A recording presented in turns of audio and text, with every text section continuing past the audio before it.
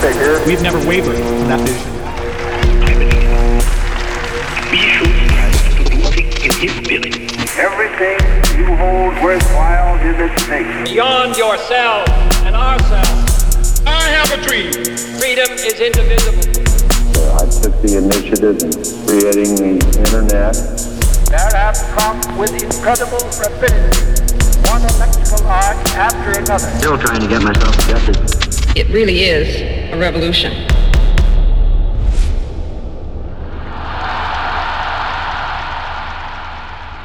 Boom.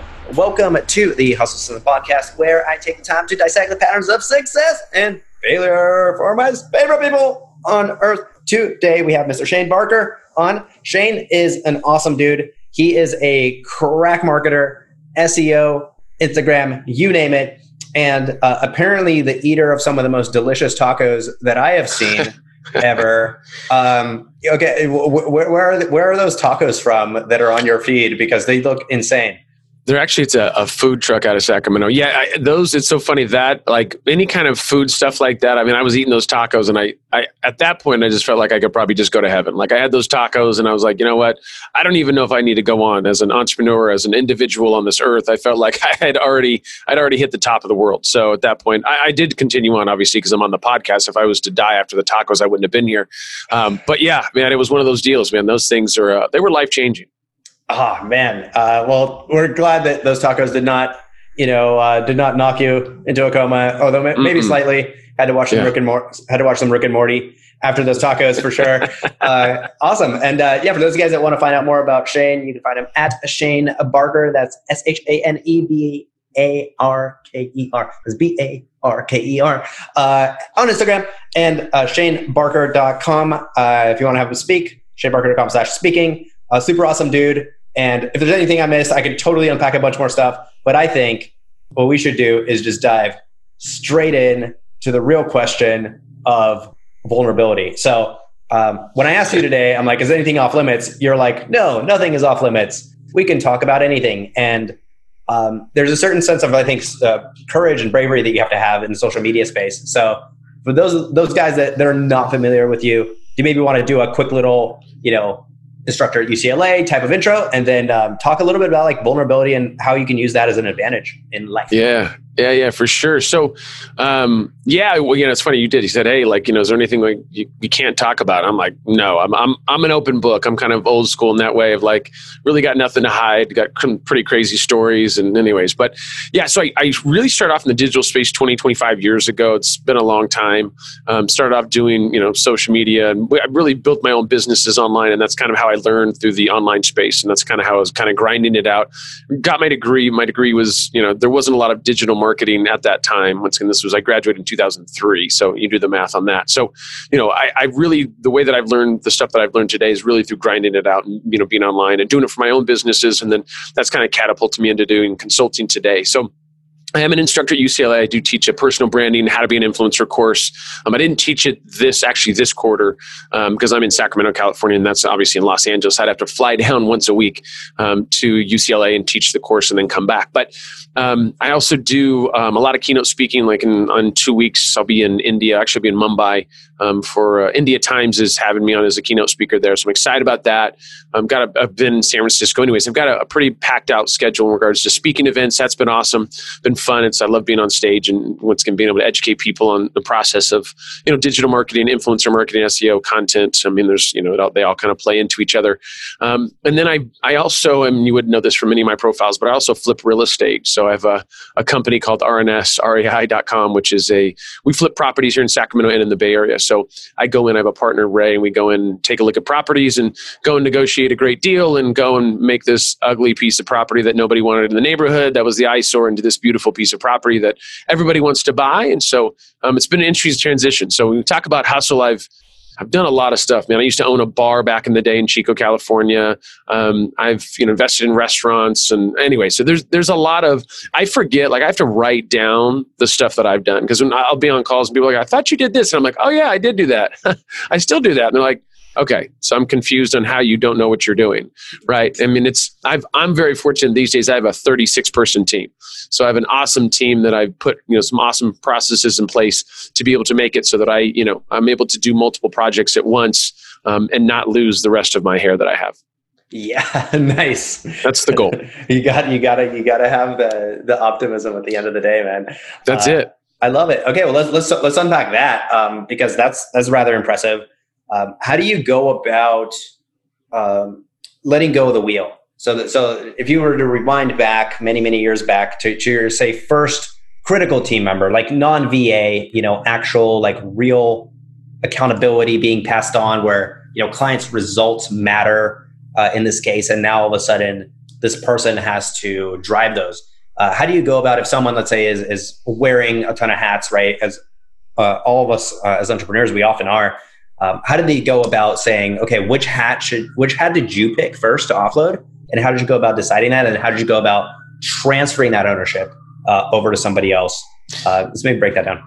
Yeah, for sure. So, I mean, I think the hardest part being an entrepreneur is letting go of that wheel, right? Is really delegation and praying that somebody is going to, do the kind of job that you would do yourself. And so I think one thing you have to realize is that there's probably very seldom is there anybody that will take on your business and do the same job that you would do at your business and you would do, right? So, I mean, if you're going to find somebody that would have the same passion that you'll have as the owner, that's very difficult to find. So unless you have somebody that is part owner and then they have vested interest in success. So I was very lucky early on. What I would do is I would go to, and this was many moons ago, I go to get a freelancer, I would go to these websites and I would hire freelancers. And then when I realized through that whole process is I hired probably hundreds, if not thousands of people, I started to realize work ethic, and when people say they were going to do something, they would do it. And, also about, just there was a certain core ethics that I was looking for in certain individuals.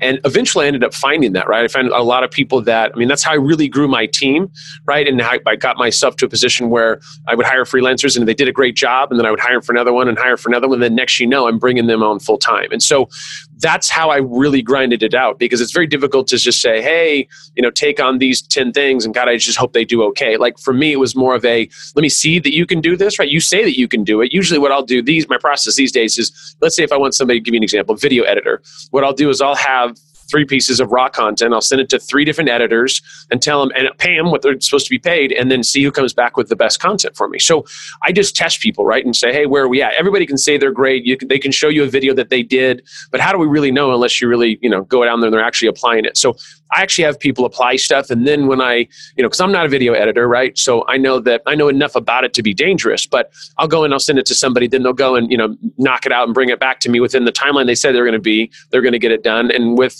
the certain, transitions that I'm looking for, whatever this is. And then now I can go and I go, okay, now that person I know can take on my video stuff, and I feel okay with letting go of the wheel on that, right? But it's a difficult position to be in, because it's real scary to do that, right? Because then what you're doing is you're hoping that somebody else is going to take your business to that next level, and that you're still going to be, a part of it, and know, and be, like I said, I guess really them taking the next level and you still being a part of it and knowing what's going on and having that I guess that trust. And that's hard to do, because having that trust and trusting people to take things to the next level and help you with that can be a daunting task. But you have to realize that if you're looking to scale or grow, you have to have other people on your team, right? I was a typical entrepreneur when my beginning businesses, I was pretty much holding on to everything, right? I was, oh my God, I'm better off just doing it myself. The problem is you can't scale. You're always the hurdle. You're always the road bump, right? So you're always going to be the person in the middle that's making it so that this thing doesn't go to that next step, because you have to approve something or you have to look at something.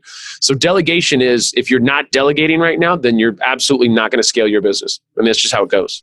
Awesome. Yeah, they talk a lot about removing roadblocks. But what about when you're the roadblock? What do you do? You are most of the time. I mean, you really are. It's like if, a lot of the times in the beginning, because you want to be in the middle of this, you want to be in the middle of that. And what I tell my clients and what I advise people, friends and family and other, entrepreneurs is write down the 10 things, let's say it's 10 things that you do on a daily basis, and figure out the things that you have to do, right? And most of the time there's 9 things you can delegate. Yep. Some potentially 10 things. I mean, in the last 2 years, I've just delegated all my emails. Yep. I'm not saying I don't look at emails, but I absolutely have somebody that I've trained that goes and looks at my emails. So when I wake up in the morning, instead of my 200 or 300 or 5,000 emails I get daily, I have 25 emails in there. And they're solid emails of either leads or people want questions about payments or something that I need to respond to. And even then, I'm looking to delegate those. Like, I'm going to say, hey, you know how we answer this next time? Like, I'm all about processes, because this is the thing, is if you can't go take a week or take 2 weeks off of your job or your work or do something, and you're the head of the machine, and when you leave, the whole business goes crazy, nobody knows what to do, you don't have a business. You're not selling that business. So if you're looking to exit that business in 10 years, you can't exit because you know everything. You're the person that's in the middle of everything. Now, that doesn't make any sense. Somebody's looking to buy your business because you have to have processes in place.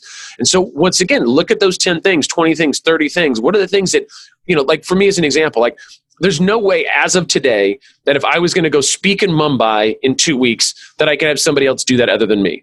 Yep. Now they're cloning sheep. So maybe one day we're working that. We're on that. I mean, maybe 2020, 2021, we might have a little Shane clone, probably going to be better looking. We'll improve some things, right? I mean, there's some things that we're looking at that I'll have on my little checklist. I'm sure my wife will have a checklist too. But the point being is like, that's something I have to do. Like I can't replace that. But the negotiations with the people going back and forth, I can train somebody to do that. Or making sure my contracts are signed, or find out who's going to pick me up at the airport, or which hotel where my reservation is going to be at, or when do I need to catch my next flight. All can be managed by somebody else. And so that's what you have to look at. Dude, I had a hilarious moment. I was here at Erewhon yesterday. And like, I saw a friend, I'm like, dude, what's up? And he's like, dude, let's schedule a meeting. I'm like, cool. And he's like, add me on your calendar. I'm like, I don't remember how to do that. I'm like sending a WhatsApp voice. I'm like, make sure we set up a meeting with this guy. And he's looking at me. He's like, are you like, do you just like how does your life run? And it's kind of you, as you kind of get higher and higher, you have to train yourself to actually not engage with those tasks. Right. It's almost like customer support in a way, where you have to filter out what is a real issue that needs to be immediately addressed, and what is just someone who maybe is dealing with other frustrations in their life, and now they're making your company and your support team kind of the triangulator of all of that frustration that they have due to a whole bunch of other elements, and cutting away the fat. So, dude, I love that. Okay, so talk. Let's unpack that a little bit more. So you've got a team of, you said 36. That's no joke, dude. That's a lot of stuff to manage. How do you structure that internally for, the internal management? Is it like, do you have like a general system? How do you go about doing that? Yeah, I beat my employees and I let the other employees watch. So we run a tight ship over here. No, I'm just kidding. No, really, the funny part is, so my team, I've got an awesome team. Like I haven't had to beat anybody, and nobody's had to beat me. So it's been awesome. But my team's all remote, man. So we run a team, and we run obviously like Slack, and we Google Drive and Trello, and for task management. Zoom has obviously been big for doing any kind of meetings. We also use Loom for and if I want to record something, so that's been a blessing. Like if I'm trying to explain something, or hey, I'm trying to change this or do this or do that. It's back in the past, I'd write an email that took me one day to write, and then I'd send it to them, and then I'd read it in the morning, and I'd be like, what did I even write? And I'm like, how do I expect these people to understand this? So I would start using videos, and we pop up the landing page or whatever it is, and hey, you guys, this is what I need changed. I want this, I want that. So the process that I put is just tons of processes of like give you an example. So you said like if somebody from customer support reaches out and they just blast you and they blast you and they do this, and your customer support doesn't know how to handle it. The way that I would handle it is I tell customer support, I'm like, hey, what's the issue? And they're like, hey, this person wrote this and wrote that and blah, blah, blah. Like, how do we deal with it? So what I do is I jump on a call with them on Zoom. I record the call and I go, okay, so this is how we handle these customer service issues. And let me tell you, usually what the issue is, like, we don't want to go back and tell them they're wrong and this, that, and the other. We tell them, hey, listen, we understand what you're saying. What we're going to do is we're absolutely going to look into this. And what we've decided is to give you 50% off of whatever we feel like is something that, we have to understand what they're looking for. Right. And so what I do is, I record that video. And then what they do is they take that video and then they go over to Google Drive doc. And they say, in these types of situations, right, and they're pretty atypical, right? But let's say, if this kind of stuff happens, this is how we would answer this. And that's a training. And so they go and they write that in the Google Drive doc. And what they do is they'll go and search irate client that seems like they should be on medication, right? And let's say they look that up and there goes. And then they can see that the answer that I would write to them on Google Drive. And it's not always, you're not going to have it so that 100% of the time you're going to have 100% of the answers. But that Google Drive doc that we've created is usually 80% of the answers that need to be answered, 80, 90% of them. 10%, there's the outliners of other people that are, once again, crazy or under-medicated or just want to write you a crazy email or send you a weird picture or something, right? We got to figure out how we handle it. that happens. We're not here to judge. Dude, I love it. I love it. I love that you unpack that. This recording is actually going to be an SOP for my clone in about 15 years on how to do these podcasts. It'll be a little baby clone. Dude, for sure. Dude, I love it. Okay, so this kind of ties into 4-hour work week, Tim Ferriss kind of territory, right? Of some things you can automate. You mentioned some things you absolutely cannot automate, such as speaking, such as me doing this podcast with one of your staff members totally would have a different vibe, right? Your vibe really comes across. It's really authentic. It's really awesome. So let's talk maybe a little bit about culture. Okay, so this is a huge one. I've got a lot of remote team members also. And how do you go about creating a culture of unity when you don't have everyone in the same office? What are some of the tools and tricks that maybe you use for that? I think that'd be huge. Yeah, so we actually get together once a year. In fact, I'm getting together right after Mumbai, I'm flying out. So, and then we get together once a year and we get the whole office that gets together and kind of has a team outing and team meeting. Usually it's anywhere from a weekend to a week long, and where everybody gets together and it's just kind of our time, and I fly everybody in and we all have kind of a little vacation, but also kind of a get to know time as well. Because that is important. I mean, remote life, I've been doing it for, I don't know how long now. It is awesome, right? But I mean, at the end of the day, if I look around, there's nobody in my office, right? In this office that I have here. So it's one of those things that it can get lonely, right? I mean, there's kind of a situation where you're wow, I got this big old team and all this stuff. And it's different when you have people actually in your office. But there's also some value in remote work as well, right? So now you can have, if I wanted to go and sit down in my office and meditate for a half an hour or go take a nap or whatever, I can do that, right? Because I'm not of the old school thinking of hey, it has to be from 8 to 5 and you have to do this and you have to take 1 hour lunch. For me, it's hey man, whatever you do, as long as you're getting your work done and you're productive, then I'm cool with that. Because I'm not going to go put a video camera in your office to make sure that you're clocking in and clocking out and watching your screen and taking pictures of you.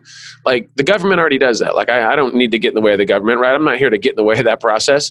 Shout out to the government, by the way. Please don't follow me. I was just kidding about that part for the most part. Thug life. Yeah. Because they're definitely listening to this podcast also. For sure. Yeah. Well, I love paying my taxes. Love taxes. I love taxes. Big heart to taxes. Love those things. Shout out to those folks. But this panda is definitely a business expense, just to be clear, so that they don't. it is at the office. It is at the office, and it is critical for the success of every podcast to have an animal. Yeah, I'm in agreement. Cool, dude. Love it. Okay, so we can keep going down that rabbit hole. I think this is good for the people that are listening to see.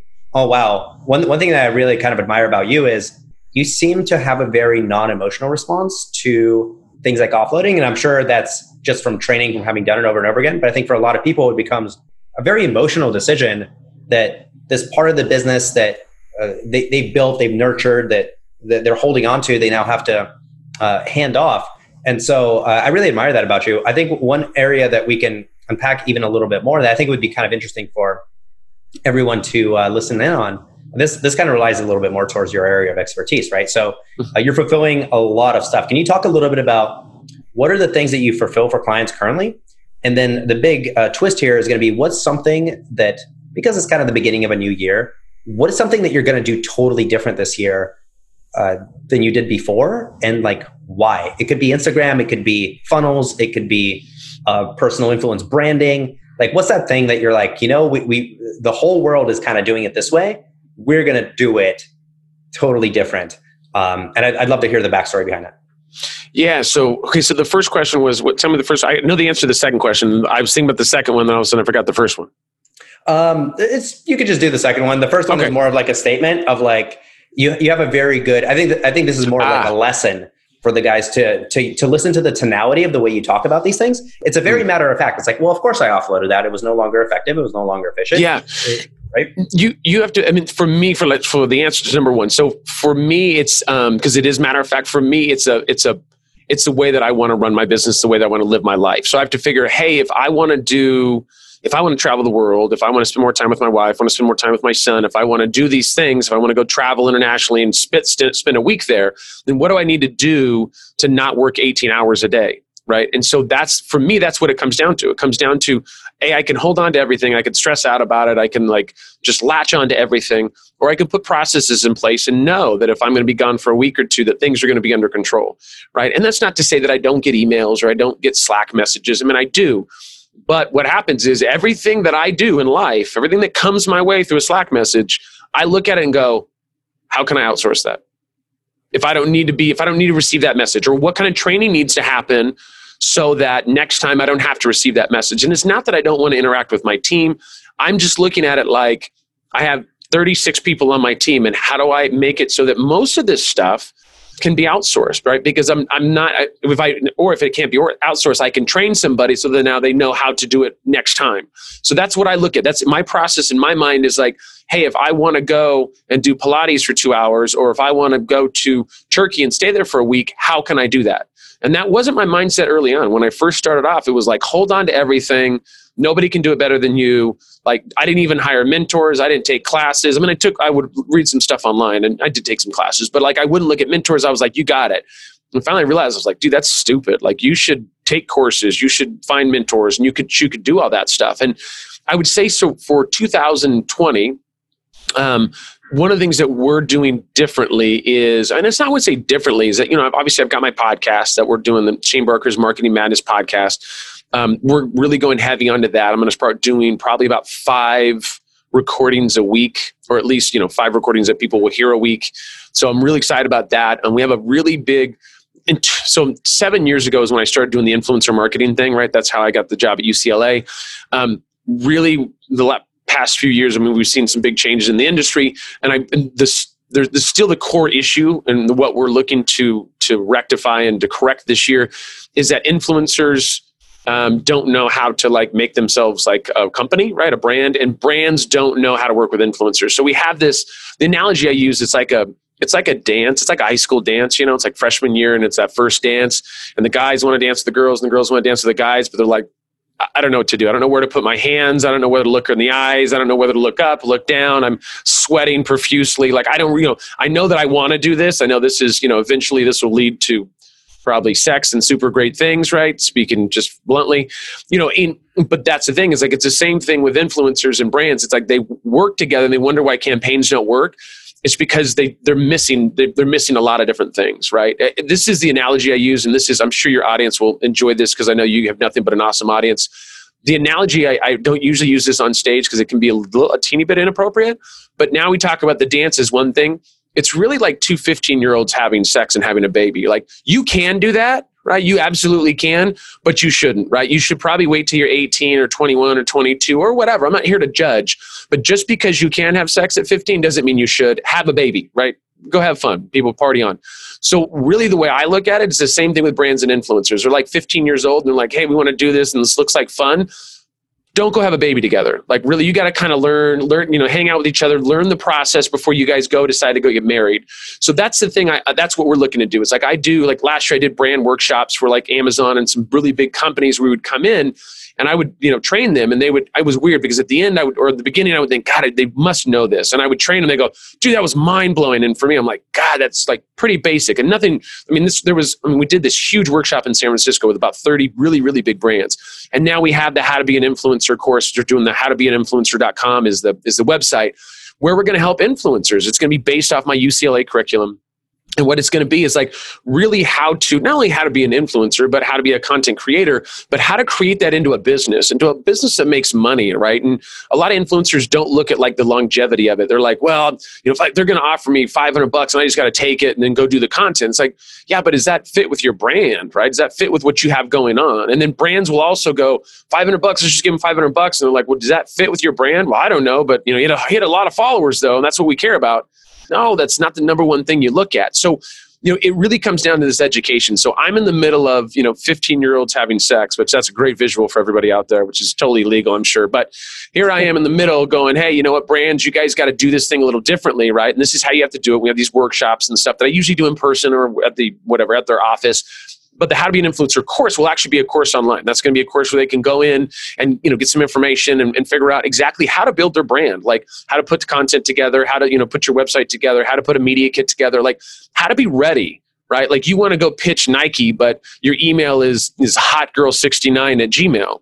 Like that's probably not going to get Nike's attention, right? There's branding that has to. How'd you know that was my email account? Because I've emailed you. That's how do you think I got in the podcast? I was like, hey, send pictures. Let's not make this totally inappropriate. But no, right. I don't mind. You know, a good example, good little segue. I'm going to let you keep lazy, but a good little segue of this is when Tim started talking about psychedelics on his podcast. Tim Ferriss, right?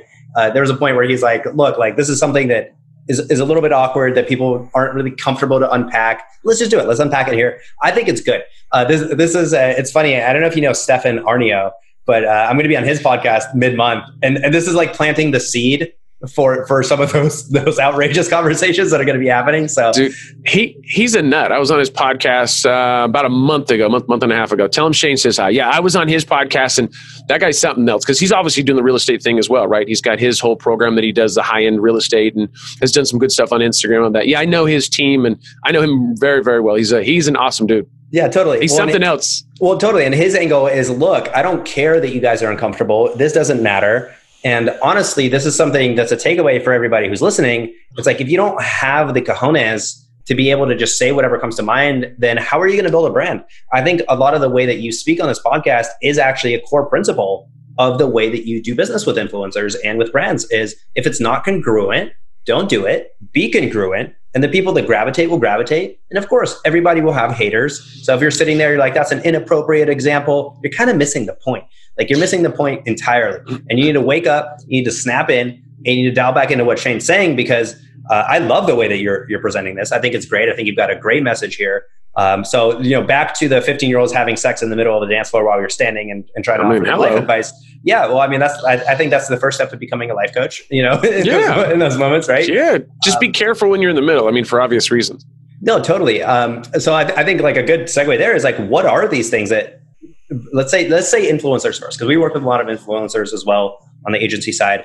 What are some of the things that they do wrong when it comes to seeking out brands? A good example is I've got a good buddy. He's sponsored by Bang Energy. Bang Energy is just throwing money at people right now, right? And it's great, but it's like, is there ROI? Nobody really knows. It just looks cool. You could argue Ignite is doing similar stuff. So what are the things that on the influencer side, you see them not doing correctly in order to be able to get some leverage? Yeah, I think one of the things is first of all, Bang is an example because Bang reminds me of like the early influencer days where there was these tea companies that were like, hey, you can lose weight. And they were giving influencers gobs of money for posts. And I'm like, how are you guys at a $30 tea thing? Like, how many do you have to sell if you're offering this influencer $1,000 for one post?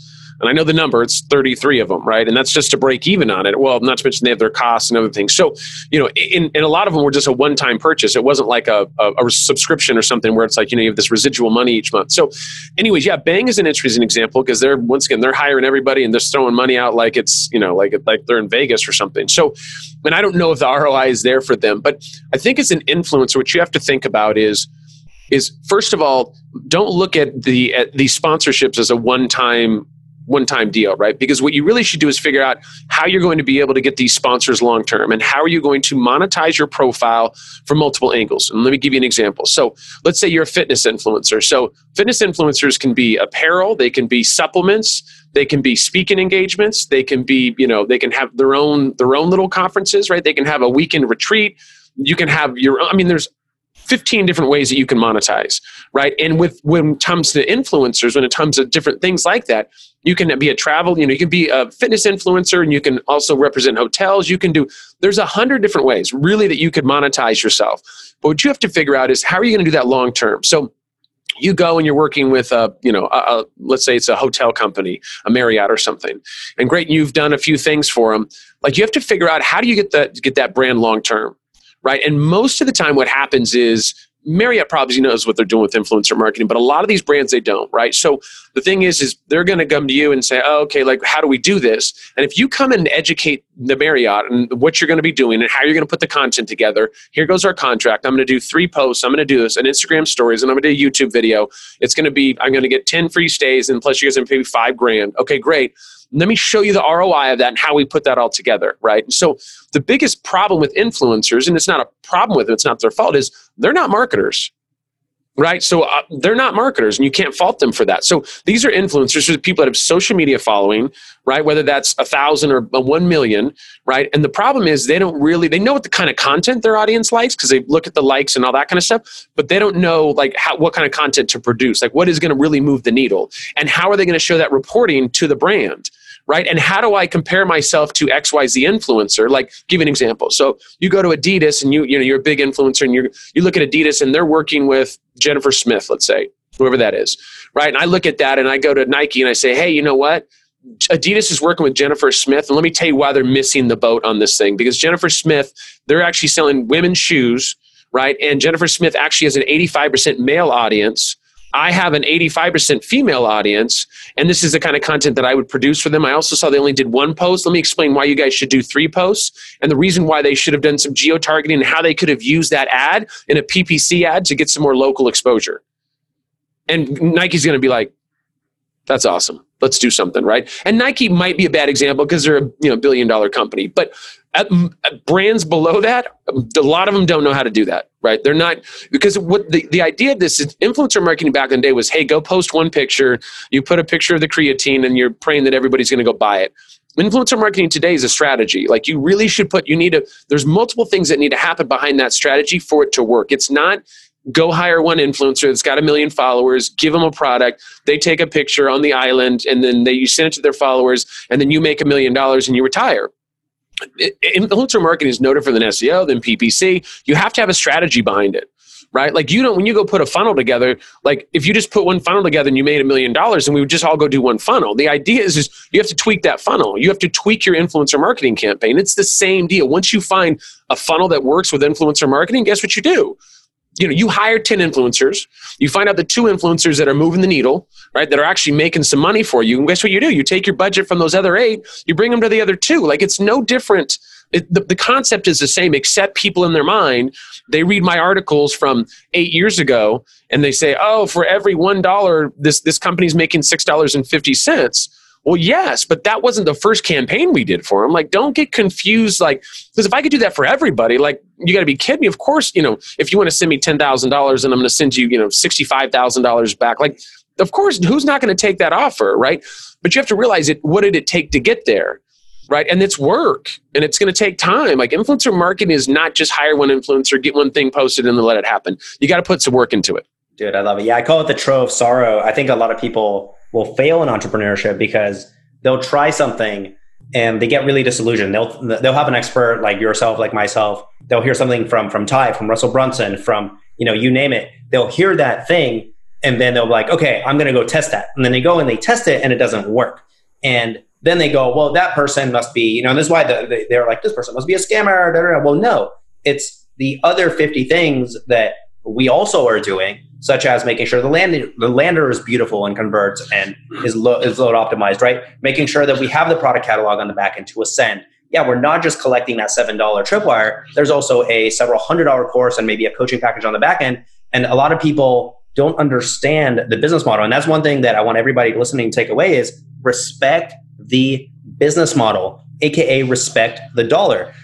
That's something that proliferates itself through everything you talk about. You're like, look, I'm hustling here. I've got a real estate thing. I've got this thing. You're really respecting the dollar for what it is because your ability to generate value in the marketplace is reflected in dollars. So actually you, I believe as a man, in a way, the more powerful you become, the more you see that kind of output in what is essentially a metric of dollars, right? It becomes just a way to quantify, did I create value? Am I a man in his prime? Am I a man in his power? And you're also respecting the business model of other people. So I think that's just really, really fascinating. I don't know. Can you talk a little bit about like your first entrepreneurial event? Like, what was the first entrepreneurial thing you did when you realized, you know what, this 9 to 5-ish ain't for me? We could talk more about funnels in a bit, but I'd love to unpack this. Like, what was the beginning? Like, can you maybe even include like a big mistake or like some sort of like, nightmare story type of scenario? I think that would really help the guys because you just sound like a total badass now. Yeah, no, I appreciate that, man. I'm gonna like talk to you every Monday morning or something. Like, Shane, you're a badass. And I'm like, yeah, I'm a badass. I'm gonna start this day. I'm gonna kick somebody's ass today. Yeah, make some money or something. I'm gonna delegate something today. I'm gonna delegate 2 things today, bro. Let's start a motivation WhatsApp group where we just pump each other up. That'd be great, dude. We'll just send memes back and forth and just be totally unproductive for like 2 hours. I love it. So the thing is, so let me see. So for me, like my quest for entrepreneurship started like way early. Like, I don't have the story that everybody has. Like, I was homeless in a car and I was like smoking crack, and then all of a sudden I popped out. Like, I've never smoked crack and I've never lived in my car. I think I've slept in it twice, and it was in Vegas, and it's a whole long story. But, for me, I started off my journey. Like, I realized my entrepreneurial spirit, like, probably like 4 or 5 years old, like in the sense that I saw that I could. There's 2 things that happened to me. There was one that I was in Oregon with my family. I'm from California, and we were in Oregon. I remember they were putting in some cans and they were like recycling. We were somewhere with my family. We're camping. And I asked Mom, like, what's he doing? And they're like, Mom was like, oh, those cans, like he's recycling, like he's making money.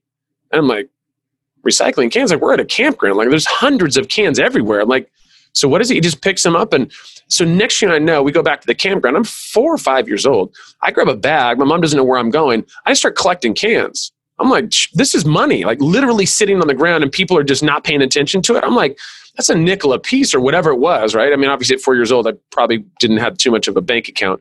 So I'm like, I started collecting cans. And then I went and my mom's like, yeah, go make that money. So I went to the round of the different things and said, hey, you guys got some cans? They're like, oh, this is cute, little redheaded kid coming over here grabbing cans. Like, at least he's not, stealing stuff from us. So they're putting cans in there. And I think I made like $4, but I was losing my mind. I'm like, there's money on the ground and you guys are all ignoring it. And it's always been my mentality of like, I look at something and I go, you know what, there's money on the table here. And obviously it's been different over the years in the sense that I look at, okay, there's some money on the table, but there's a lot of money on the table over here. And this is how we can put these processes in place to be able to get that money. And, I remember as a kid, like I would go around like 7-Elevens and all this place, and I would go like the paper machines. Like, they don't have them not much anymore. And I would like put my finger in there and grab the change out. Dude, I was making cash. I mean, it was, I had 4 years old. But then, later on, I'll tell you, and we actually talked about this in Stefan's podcast. It was actually the first time I talked about it.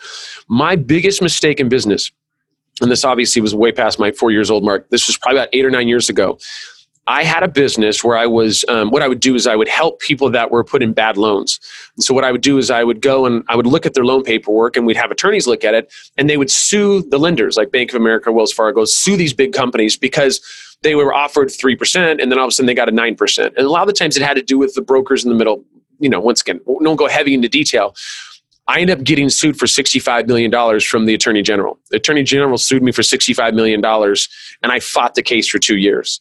And I ended up winning the case. There's 1,000 other stories that play into that whole thing and like what I learned from that whole process. Because I had 130 employees for my business. I mean, it was a huge business.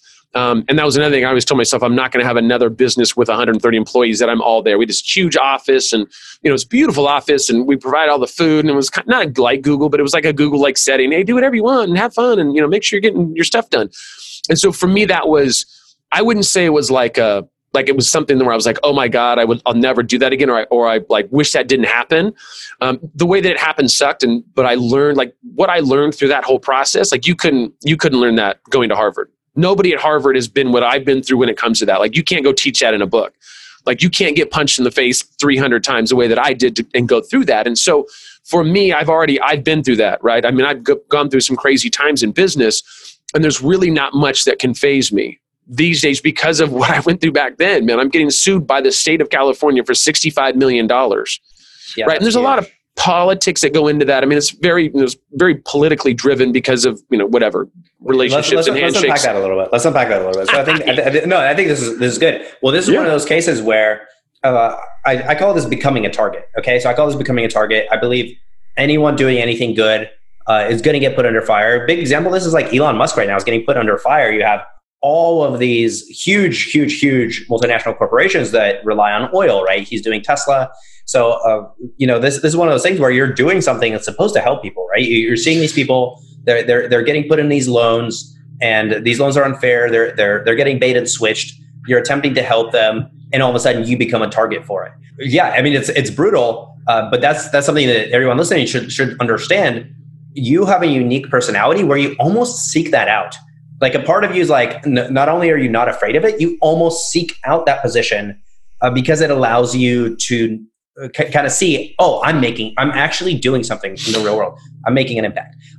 So go ahead. Yeah. Yeah. I'm going to tell you. So the thing is, for me, the reason why there was a little bit of me being naive too, like in the situation of saying, because this is my goal of this whole thing to start the business was, I see that there's a lady that speaks Spanish. She only speaks Spanish and she didn't have an interpreter, and she got a 700-page loan document. Nobody told her what was going on and she signed off on it. Like, is that legal and is that right? And so for me, I was following my heart in the sense that I felt like people were wronged, right? And in the industry, the mortgage industry, not to go heavy into this, but they would incentivize you to put somebody in a worse loan. Like if you put a prepayment penalty on there, you make an extra 2 points. If you get somebody in a loan that it's going to adjust in 2 years, you get more money.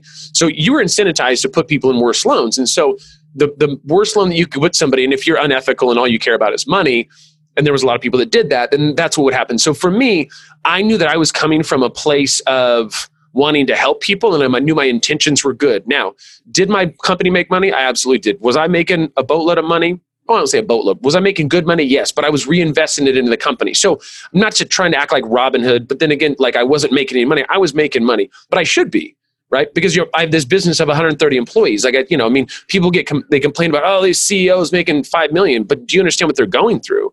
Like, they keep all those people employed and they keep that area, anyway. So not to go heavy into that, but my point of it is, I knew in my heart I was doing the right thing. Right. And that doesn't mean that you're not going to have people come after you. That doesn't mean, this is the thing. If you don't have haters and you don't have people coming after you, you're not successful most of the time. Right. And I'm not saying that you can't be successful without that. But if you're so give you an example. This company that I had, I was 6 months before they started the PR campaign when we got sued. I was being interviewed by all the local media. Oh my God, Shane's saving the day. I was on television shows. I was on billboards, and everybody was like, this guy's in here. He's actually helping the people that got screwed. And then 6 months later, when you get the big dogs involved in PR and all these other big organizations that have big budgets, they'll slander you. And Elon Musk, I'm a smaller Elon Musk, right? In the sense that you're saying the same thing. Like, of course there's, nobody wants Elon Musk to take over because there's gas and there's the tires and there's all this stuff that's like, this legacy stuff. I think you're just an orangier Elon Musk. Definitely an orangier. Yeah. Definitely an orangier. And plus I didn't get Grimes pregnant. But anyways, let's not go into heavy detail about that. But, or did I? Anyways, let's not start with the politics. But the whole point is I knew that I was doing, my heart was in the right place, and I knew that I was doing the right thing for people. I was a little naive in the sense of realizing like, hey, I'm literally taking on the big banks. I'm taking on Wells Fargo, Bank of America, Washington Mutual. I'm taking on these huge banks, not realizing in my head really what I was doing. I was literally going to war. Like I was like, I'm going to go fight Rome, right? I'm going to go up against the Romans. And I had like a butter knife, and I'm like, I'm going to sharpen this thing up and we're just going to go to war. And I'm like, it's like the movie 300. And I'm the one guy with the butter knife and going, you know what? I'm ready to do this. Not realizing in my head what I needed was, I need more like lobbyists, and I needed this. And there was a lot of stuff that I learned later on that I should have better prepared myself to go to war. But honestly, I thought like, hey, I'm doing a good thing. The judges are going to see this. They're going to see that all these people have been put in bad loans. We had tons of press in the media, not even from my company, talking about robo-signers and all this stuff. There was plenty of data to back up what was going on and what we were saying. The problem with it is that the minute that we win a case, then that becomes a precedent that goes to court. And now all the judges can use that as a precedent, and you could take big banks down. Like potentially, there was that potential of that. So I didn't think of it that way. I didn't really think of it, hey, we could take Bank of America. And that wasn't my goal. My goal was I'm helping Juanita that got screwed, right? Because she's in an 8% loan and she's making $12 an hour, and you say that she has to pay a $3,500 mortgage.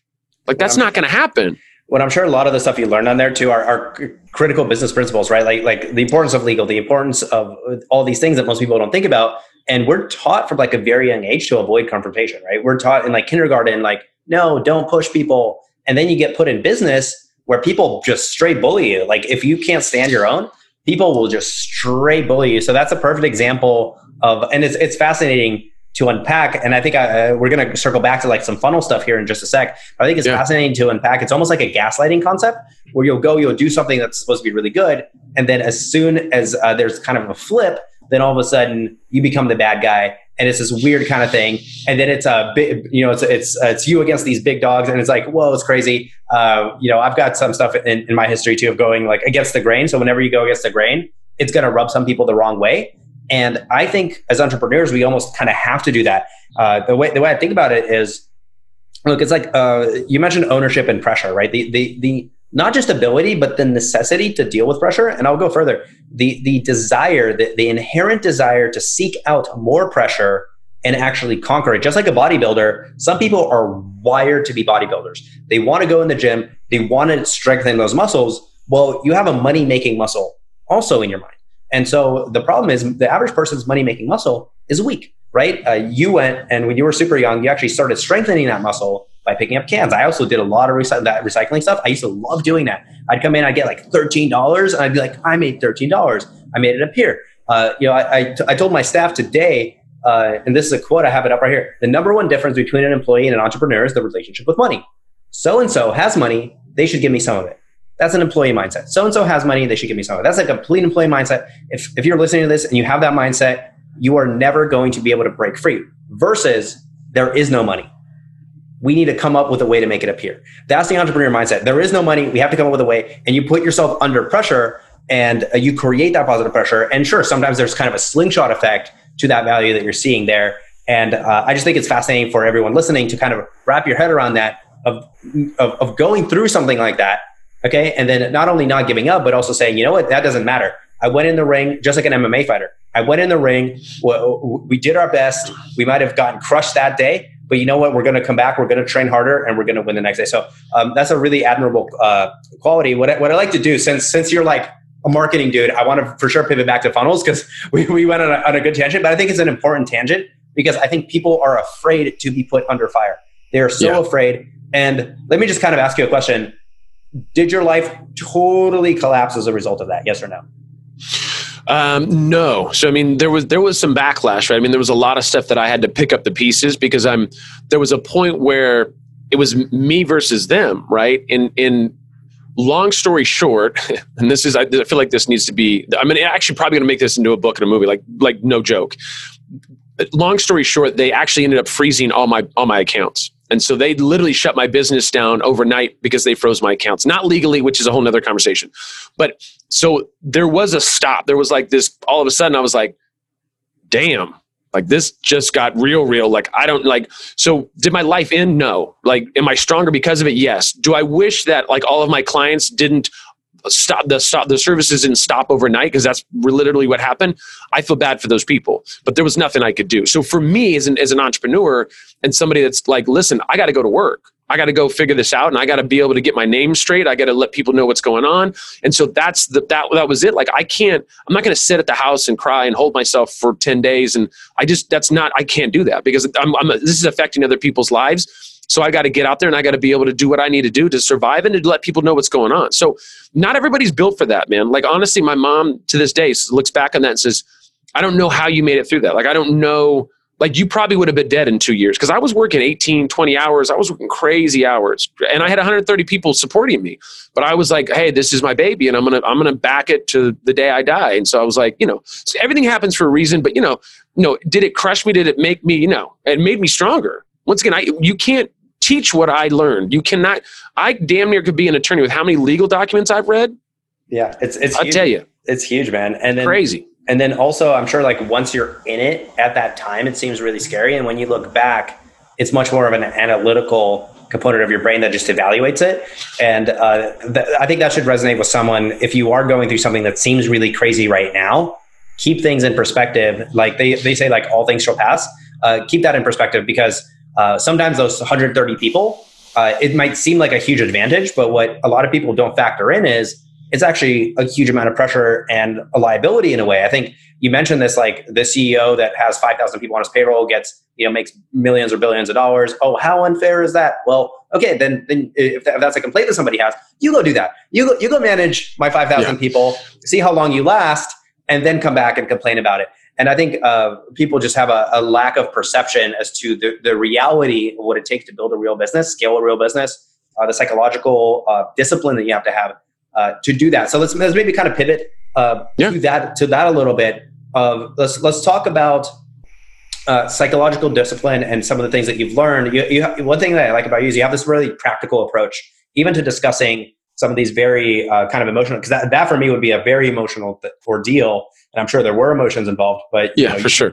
You're able to process it, which really is the mark of a great entrepreneur. Athletes are a very similar way, where you ask them, are you going to win? We're like, we're yes, we are, but they're not necessarily like, yeah, we're going to be the best, right? So the best guys are very structured in the way they think about it. So how do you go about, let's go for a practical angle here, a disciplined construction of a funnel from a brand. So let's say, just an example, I've got someone, I'm like, this person has, this type of angle. They're kind of they're kind of more of a blank slate. If you were to draw up a blank slate in a disciplined fashion, how would you architect the funnel, the branding, the messaging? Let's talk a little bit about that. Like, where do you start? Do you start with what is that person passionate about? Do you start with something else? So if you were to, like, from a seed, build this tree, how would you go about that? I think that would be a fascinating, like, kind of a shift. Yep. Yeah. So, I mean, for me, it really depends on, first of all, I try to educate people on, like, understanding what it means to be an entrepreneur, right? So, because a lot of people have this idea of, like, I'll give you an example. When I was in college, I took an entrepreneurship class. There was only one at my college. And the instructor says, hey, why do you be an entrepreneur? Like, everybody go around the class. And so half, if not 60% of the answers were like, well, I want to own a restaurant because I love to golf. And so I figured what I'll do is I'll have somebody run the restaurant, I'll make my money, and then I'll go golfing. And I'd already been an entrepreneur at that point. And so the instructor was like, that's very interesting. Like, do you realize that when you own a restaurant, like, are people going to know that you're the owner? Well, of course, everybody will know I'm the owner. Okay. Well, then guess what happens when something bad happens? Who do you think is going to get the phone call?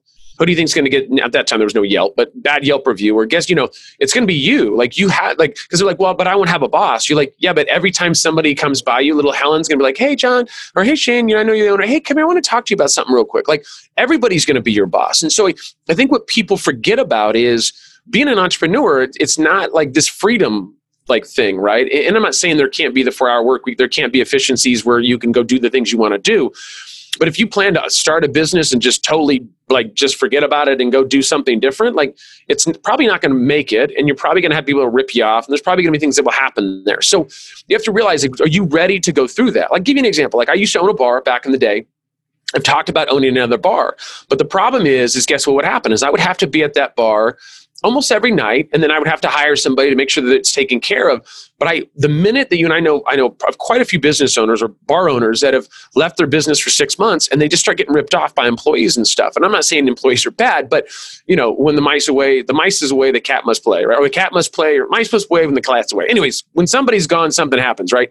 The point of that is it's the same deal. So, I look at people and I say, okay, listen, with this idea, first of all, if you want to hire me as a consultant, I can help you with this. This is going to be a long journey, but let's talk about what you're passionate about. Let's talk about the reason why you want to start this business, right? And it also talks about, like, what are you going to be the solution to? Like, what is the problem? What is the issue that everybody's having? And how are you going to be the solution to that, right? And then what is your messaging going to entail in regards to that? Like, right? So the biggest thing is like, hey, on my landing page for the influencer course, like, the thing is like, wait, do you want to make money? Hey, do you want to be able to stay free at hotels? Like, I'm thinking of all these points, right? The problem is they don't know how to make money. They don't know how to do these things. I'm going to be the answer to that, right? And you have a great landing page too, by the way. I looked at your landing page; it was freaking phenomenal.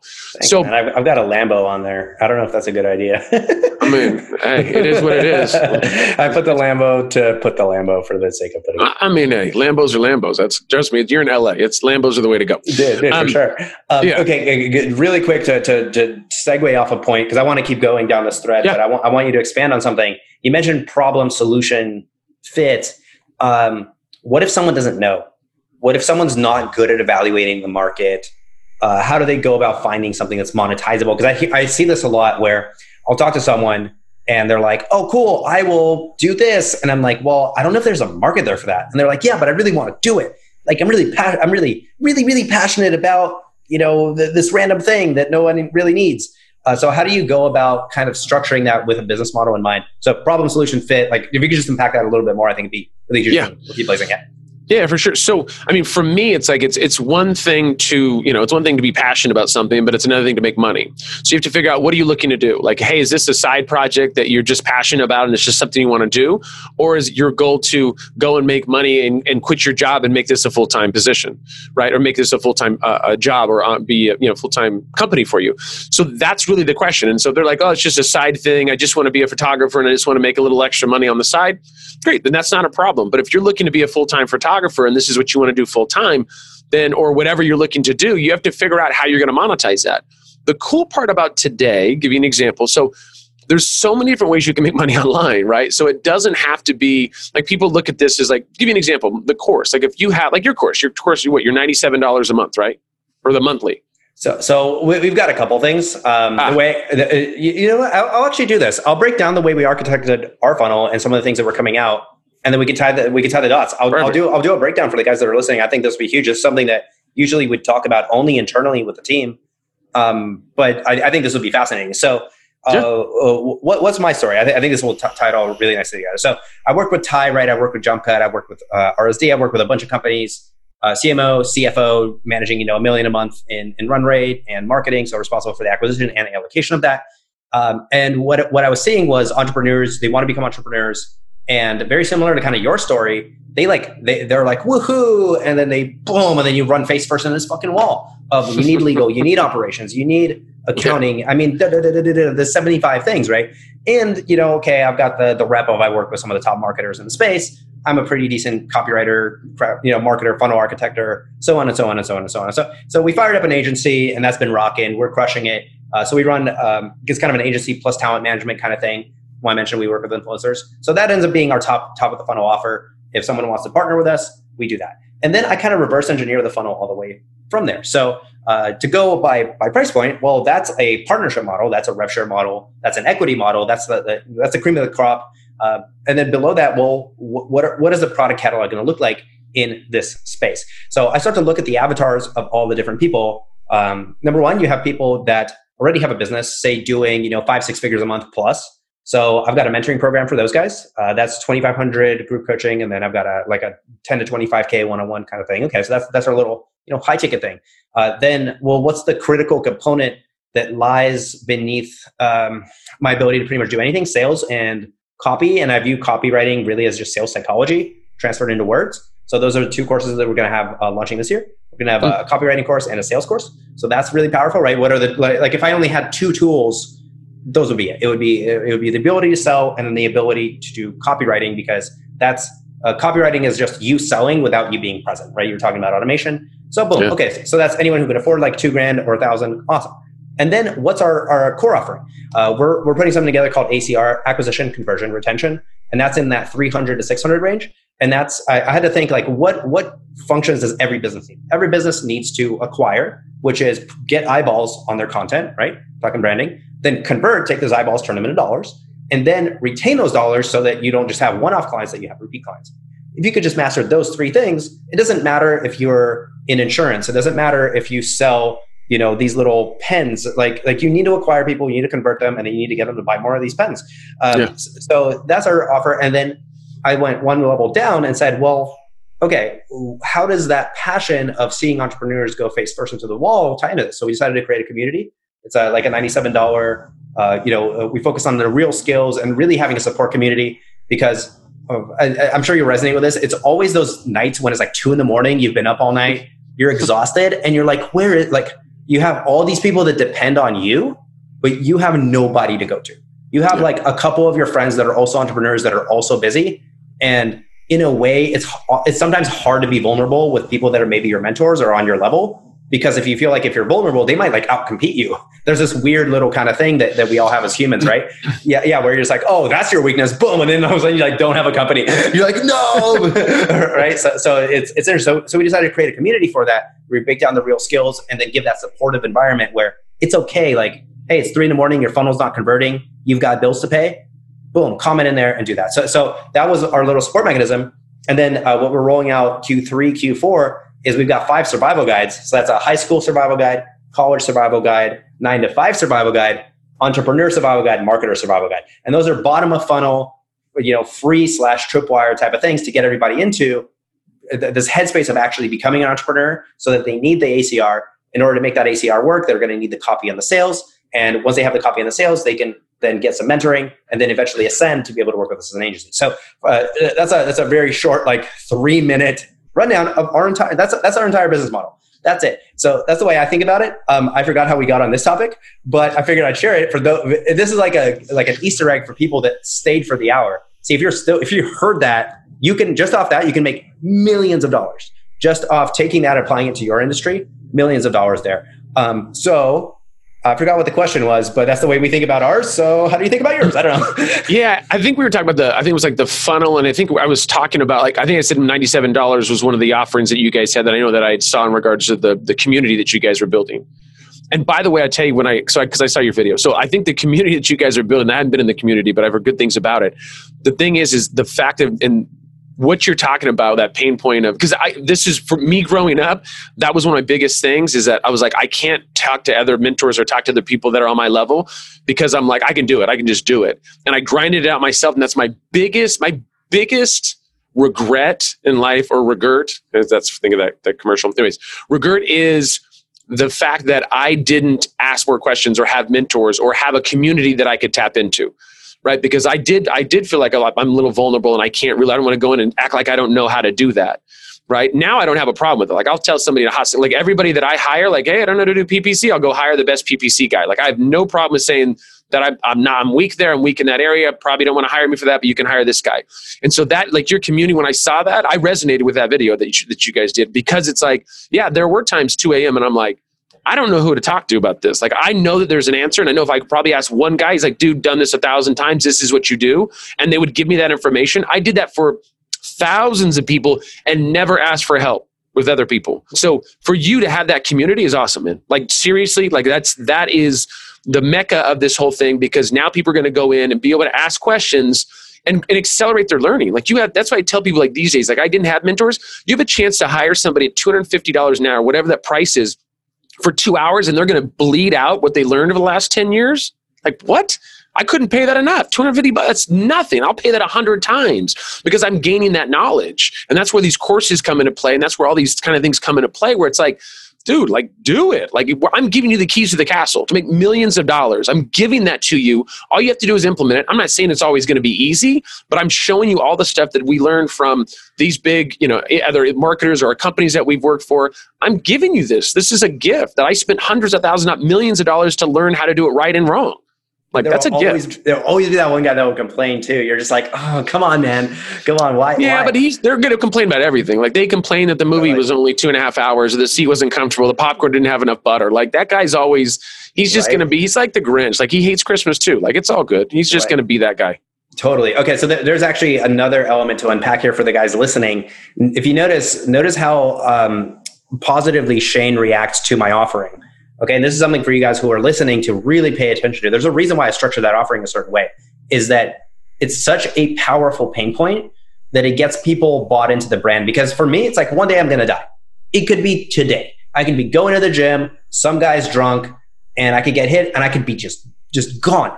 That's it, right? So my big mission is, if I can help at least one entrepreneur, man, if there's at least one person that's like, you know what, I was frustrated, I didn't know, and you gave me that one tip, and I adjusted my business, and it really opened up the flow, and it helped, and it made my personal life better. It made my family life better. It made me have a better relationship, because when you have more time, for relationships. I feel all this is so tied together. That's a life that's a life well lived. I could look back at that and say, I helped somebody. So we were talking about problem solution fit. Think about, really evaluate, like, what are the things that Shane and I are doing with our offerings to create that level of, that's a powerful level of buy-in. That's a level I had to create something where if you go to Elon Musk with it, he's like, dude, that's a really cool thing. You guys need to look at that, right? And just the same way that you kind of endorsed it here. And that should be a marketing lesson for everyone listening, since this is a marketing oriented, I think, conversation of what is the psychological tendency for you to say, yo, this is something really good. It's like this Australia thing that's happening with the animals. Like, nobody can be like, oh my God, don't, like, I was in tears 2 days ago, in actual tears, like a 6-year-old child, because these little quokkas are the quokkas and the koalas and the kangaroos they're completely helpless. And I was in tears. I was on my floor. in tears, crying like a 6-year-old. I was like, why? Why are we so stupid as human beings to have all this technology, to have all these resources, and yet these animals, we're not protecting them. Like we are the caretakers of this earth now. We've been given it, and we're completely abusing industry. And that's a separate topic, but it is something that resonates really powerfully. So you were talking about we're talking about what you would do from scratch. You were talking about problem, solution, fit, and I kind of segued there into this. But I think it's important for people to kind of start adjusting their psychology of, wait a minute, these guys are smart marketers. What are they doing with their offers? Fascinating. So maybe if you want to continue going from find a problem, solution, fit, and just keep blazing forward. Yeah. So once again, if there's a problem solution, right? I mean, that's going to be the key. That really is the mecca of like a good amount of entrepreneurs. The reason why they start a business is because, hey, there's an issue. I went to like software companies. I go in and I was going to find this and I couldn't find this and there was no software that would do it. And so they go and create it. And obviously I make it sound extremely easy. It's not like an overnight deal. You just create software. But what you have to do is if you have a problem, right, and you think of that problem, there's not a solution out there, then you have to figure out how many other people have that same problem. So your course is an example. Like you have $97. You guys can come in. You guys are in a community of entrepreneurs where, once again, when I saw that video, for me, I was like, dude, that's me. Like I've been there 1,000 times and going like, who do I ask about this, right? Like my dad wasn't a marketer. Like nobody in my family are marketers, and they look to me as the main marketer. So I got to, keep this facade of being the smart dude. And now I'm like, well, who do I go to? So, that's where you are that solution, right? The solution is $97. You can have access to a community of people that you can grow with and ask questions. You guys can ask what you think is a stupid question to somebody that's going to be like, hey, it's not a dumb question. Here goes the answer. Takes 2 lines. Here goes a quick video on what we did. Here goes a blog post that I wrote. Like there's huge value in that, like building out that community and having that. And then you as an entrepreneur, building that out. Then the other side of this thing was like, hey, you realize that there's a need there. And it's only $100 a month. So it's a nominal charge. But then you as an entrepreneur, if you have 1,000 people in there, I mean, you do the math, right? I mean, how much money is there? And you're doing that. And really you built a community that's helping each other, and it's only $100 a month. And then you as an entrepreneur can make that better and better and better. Now you've built this business with only 1,000 people. You don't need to have Instagram and have 10 million people on your Instagram. You just don't. There's other ways to build this. It doesn't need to be this crazy big monster. I mean, I know people that have 100 core clients and that don't bother them, don't do anything. That's kind of like an automated type thing or a software. They charge $40 a month. They've got 2,000 people. You do the math. And then you build out that company. So what you have to figure out is like, where do you want to spend your time? Right? And how do you want to spend your days? And so you can build out these communities, and obviously there's great things that can happen in those communities, but you have to think about why you want to create that business. Like, what is your goal in mind, right? Is it just to help people? Great. My thing was to help people, right? I wanted to help people when it came to helping people in bad loans. Now, did I want to make money? Of course I did, right? I mean, I need to be able to pay for my stuff, and, if I had a family and all that other fun stuff. So, but at the end of the day, you just have to figure out, like, once again, you talked about it, like reverse engineer it, right? And like figure out like, hey, this is what I want to do. And then you have to back it out and say, okay, so what do I need to do to get there? How am I going to monetize it? What do I need to do? Do I need to, build it up and, do SEO and content, or is it going to be more of a PPC play? Or am I going to go and, speak at local events, and that's how I'm going to drive people? Am I going to sell something? Am I going to sell a product or a service? You have to look at that. And there's literally courses that you can take for $100 that can help you define those ideas, right? They help you put those things together so you can say, okay, now I have a little bit of a plan, and now I know where I want to head and what direction I want to head in. And that's the thing, is that there's plenty of help. When I started doing this 20, 25 years ago, there was no people that said, hey, go Google search this and go look it up. Like, it was just me going, I got to figure this out. There was like, get a freelancer and Shane. It was like that, and like MySpace, I think, was like the 3 things that were online or something. And right, and here I am trying to figure it out. So these days we're blessed with the sense of that you can read about it, you educate yourself, and then when you really want to take it to the next step, you have communities and courses and stuff that you can take. Absolutely. Absolutely. And you mentioned a few times you help influencers with this. So let's do the shameless plug, because I think your stuff is very high level, very impactful, very powerful. I'm having an absolute blast. In fact, I'm learning things on this podcast, which is just amazing. I love that feeling. How can people find out more about you, whether they're influencers, not influencers? What would be like your shameless plug? We do vet, as a caveat before you go into this, we do vet the people we have on the podcast. And so we kind of look at like, what's something that's really good, that's going to make an impact. And so that's why we do like shameless plug time. I think it's important. Those of you guys that are listening got to understand, like, everything we've talked about says respect the dollar, respect the business model. And so if you're not able to process, oh, wait a minute, there's a way to make exponential value here, to make exponential growth. Oh, wait a minute. How is Shane about to frame this? You should be paying attention, even if you're not somebody who has money or anything, or even if you don't want to be an influencer, like snap to attention here and get your mind locked in on, oh, wait a minute. Hold on. He's about to talk about his thing. Like this thing here is the core of your business, right? And so tap into how much people care and how much you have to care. I think so many people want to be these influencers, but they don't care about their business model at all. And this is what you've talked about over and over again. I think it's so huge. And I'd love to give people the opportunity. Maybe I'll do some sort of discount thing. We'll figure that out. I don't know if there'll be some special something. We haven't thought that through yet. But how can people like get a hold of you, find out more? Influencer course, like take it away. Shameless plug. It is, I think, awesome. Let's do it. Absolutely. Yeah, man, I appreciate it. So, I mean, right now, obviously my main website, which is just shanebarker.com. You can go there, I have newsletter. And so I update people in any kind of digital marketing news, SEO, influencer marketing, content marketing, anything in that realm. You can actually go to howtobeaninfluencer.com. That's the direct domain. So howtobeaninfluencer.com. You can go on there. And then you can actually, what you'll do is there's actually on my website and on there, let me take this back. If you go to my website, shanebarker.com, we'll actually have a little thing that will pop up and says, hey, do you want to be an Instagram influencer? Click yes. And then what it'll do is it'll take you over and it'll take you to a messenger and you're going to sign up through a little chat bot, asks you some questions of like, hey, what are your struggles? Like, what are you struggling with if you want to be an influencer? What kind of influencer do you want to be? Real basic questions. And then what we do is we're going to be sending out an email once we actually do the launch. And the launch will happen, probably going to happen in February, right in the February area. We're finalizing all the videos and getting all the stuff done right now. But the idea of the course really is if you're, watching Kim Kardashian and you're watching all these people and you're like, oh my God, I want to make millions of dollars and I want a pink poodle and I want all this stuff. This probably isn't the course for you. Like we're not, I'm not saying you shouldn't have a pink poodle because I think everybody deserves a pink poodle. But really what it is like, how do you become an influencer and how do you really turn this into a business, right? Whether you're an influencer or a content creator, like how do I go and monetize this, right? And a lot of people don't even start with even the most basic steps. And so what we're doing is the idea of the course and the reason why we developed it a little differently than other courses is what you're going to be doing is you're going to be watching a video of me showing you exactly how to do things, giving you real world examples of here goes an influencer who's doing a good job. Here goes an influencer who's not doing a good job. What kind of niche are you looking for? What is going to be your sub niche? How are you going to plan on making money? What kind of content are you going to produce? And then breaking that down. What are your goals? How much money do you want to make a month? Hey, Shane, I want to make $1 million a month. Okay, awesome. Who doesn't? Probably want to take it back a few steps. Why don't we make $500 a month? Why don't we pay our car payment from that? And then we can go to 1,000. We can graduate to 5,000. And then maybe you get the pink poodle, right? Maybe that's a prize or something that maybe a hotel like that gives you after you stayed in their hotel for 500 times. I don't know. But the point is we want you to be able to go look at this. I want them to have some small wins to be able to get to a certain point. And there'll be like a certificate that they'll get at the end of like, hey, you made it through the course. And you can also show that to brands to say, hey, listen, like I know what I'm doing because I've gone through Shane's course. It's not like something where I'm like, I think I'm an influencer. I've been in a bikini 6 times and I went to the Maldives 8 years ago. So I'm an influencer.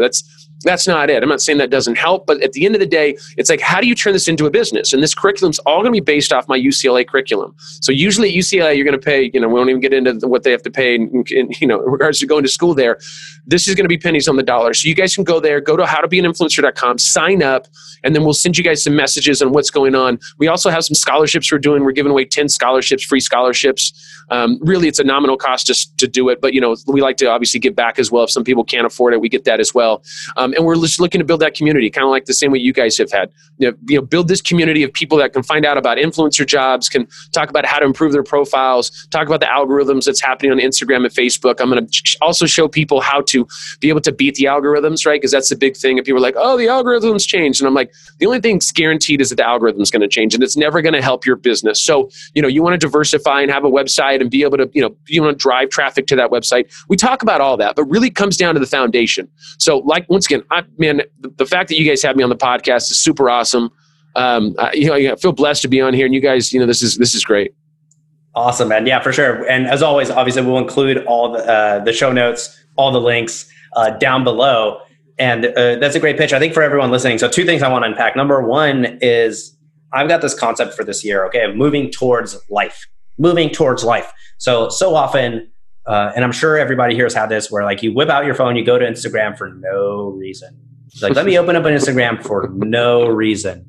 Why? So you could look at booty pictures. So you can, like random Lamborghini, like photos of other people. And that's the emphasis, of other people. So if you want to find yourself in a position where you're doing the things that are in your mind, right? You have this great vision, you close your eyes, you're like, I'm doing X, Y, Z. And then you open your eyes and you're like, I'm not there yet. And you don't know the first step. It's because you're not taking the first step. So the whole point with this podcast is we're giving you guys the tools to take those steps to find yourself, so that the next time that you close your eyes and you visualize, I am doing this, you open your eyes back up, you are actually doing that thing. I had that realization a couple of years ago. I've always wanted to do like the Bali laptop lifestyle month, and then I ended up doing a couple months in Bali. And guess what? I would be in a cafe in Ubud, sitting there with a beautiful, I had my girlfriend at the time with me. I had this beautiful organic drink.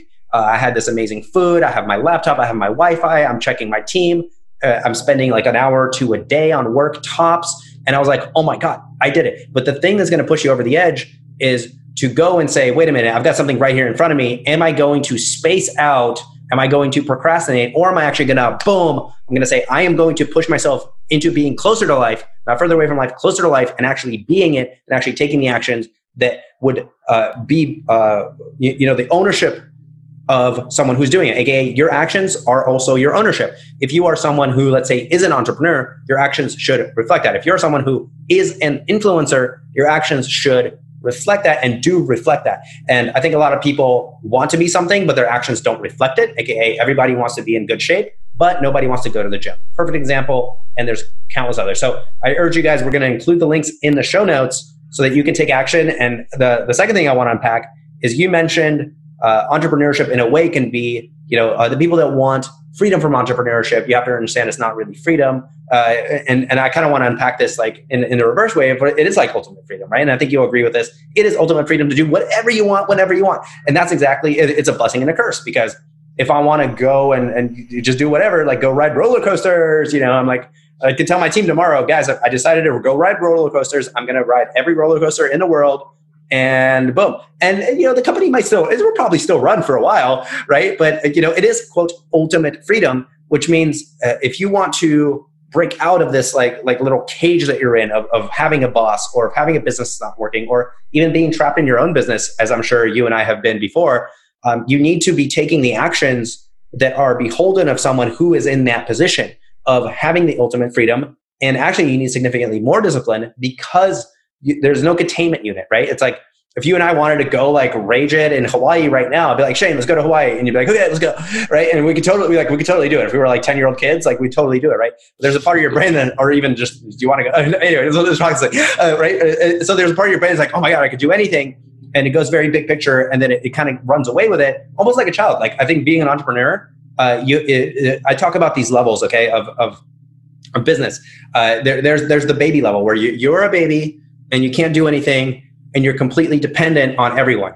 And then you kind of evolve to level 2, and that's the worker bee, right? That's I will work really, really, really, really hard and I'll just outwork everyone, right? Well, coal miners work really hard, but yet they don't really have the lifestyle that would be beholden of someone who's free and has entrepreneur. Then you get to level 3, which is the executive of, okay, well, this work hard thing doesn't really work. I'm going to manage. I'm going to delegate. I'm going to get people. I'm going to manage. I'm the executive now. You become the executive. And then you become to level 4, which is the entrepreneur. And the entrepreneur is all 3 of the levels below it. So you have that childish exuberance and the ability to just totally have fun. Like you're a super fun guy to talk to. So it's like to have fun, right? To be able to be kind of a worker bee and like get the stuff done. And then to be an executive and a leader, all 3 of those in perfect synergy kind of really create that profile of a great entrepreneur. And then you have level 5, which is like the visionary, right? Which is kind of an evolved entrepreneur. So I think it's fascinating the way that you've unpacked that. And I kind of wanted to give people a second perspective here on that. Everyone listening, if you're still listening, it's been over an hour, well over an hour. Get it. Get the course. Okay. We're going to include the link. Go to it right now. Get it. It's a no-brainer. And again, be someone who takes the actions that represent the person you want to be, because the way I view this is every time you actually don't, you're actually moving away. So it's not like it's not like a static thing. It's if you visualize yourself being this great influencer and you don't take action on stuff like this, you're not just staying still, you're actually moving away. You're actually moving further and further away because you're training your brain to not take action when opportunities are in front of you. And that's just not what we do, man. That's not what we do. We take action, we deliver value, we drive results. Absolutely. Just do it. Yeah. Okay. I'll do it. It's been an hour and 20 minutes. I just realized that I want to be respectful of your time. So we'll do this. We'll do the last one. Do you have kids yet? Do you have kids? You have a wife? I do. I have a 20-year-old. You do the math on that. No, I talked about 15-year-olds having sex, so you do the math. I might have been that 15-year-old. I'm not going to fully give the age, but I'll tell you it was early. That's wild, dude. I don't know. You look super young. Your spirit is. You have a young spirit. It's good. Thanks. You're a bit of a rascal. There's a lot of punk rock in there. For sure. Dude, I love it. You're kind of like the Ed Sheeran of marketing.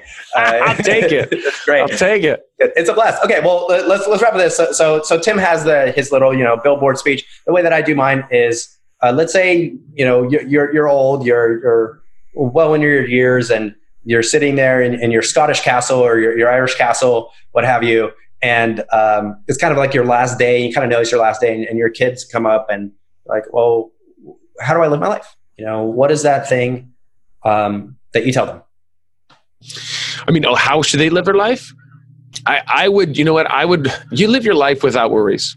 I mean, the thing is, and that's very difficult to do. I'm literally just reading books on this. I'm being mindful and realizing that your thoughts are only your thoughts. And so if my son came to me and says, hey, I'm, how do I live my life? I would say that you want to be obviously compassionate, right? And you want to obviously take care of people, but you have to realize that your thoughts are only your thoughts and that you are the one that come up with your thoughts. And so don't let yourself run away with that. When there's plenty of people that have thoughts and do bad things and do this and do that, but remember, they're only your thoughts. Don't make assumptions. And so, really question that. And so I think that's for me, and where I'm at in my life is like this position of, like, good things have happened to me, good and bad, but like, how can I be mindful? How can I be mindful of where I'm currently at and good things that are happening and really appreciate life? And so that's where I'm at. And I would kind of tell people to think the same thing. Like, you're the only one that sets your own boundaries. I think that's a big thing. People that go, I can't do this and I can't do that. Well, but you can though. Like, we're in America, for God's sakes, and there's like the internet. Like, you can literally do anything you want. There's nothing stopping you. Oh, I don't have enough money. There's programs. Like, you can go make money. Like, you can go, get some cans or something, like whatever you need to do. The thing is for me, it's like, just don't let people hold you back, right? Be mindful, be passionate, but don't let people hold you back.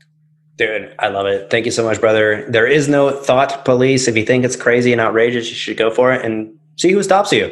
Nobody might be there. You might be really surprised that there actually is no thought police and that you can do whatever you put your mind to. Brother, thank you so much for coming on. It's been an absolute blast. I wish I could do this all day, every day. We're going to create a WhatsApp group with pump up messages. They just have pandas and sharks and pandas. All sorts of stuff. Gentlemen, this has been the Hustle System Podcast, where we unpack the patterns of success and failure for some of my favorite people on this lovely planet Earth that we are here on today. We have had Mr. Shane Barker on. Thank you so much, sir. You can find him, as always, at Shane Barker on Instagram or shanebarker.com. And check out his course. It's going to be amazing. And there is much more coming in this great year. I love you all for listening. Thank you so much. Lots of hearts. And happy new decade. Ba-boom, bada-bing, bow. It really is a revolution. Listen, Tranquility Base here. We've never wavered in that vision. I believe we should strive to do things in his spirit. Everything you hold worthwhile is at stake. Beyond yourself and ourselves, I have a dream. Freedom is indivisible. I took the initiative in creating the internet. There have come with incredible rapidity one electrical arc after another. Still trying to get myself adjusted.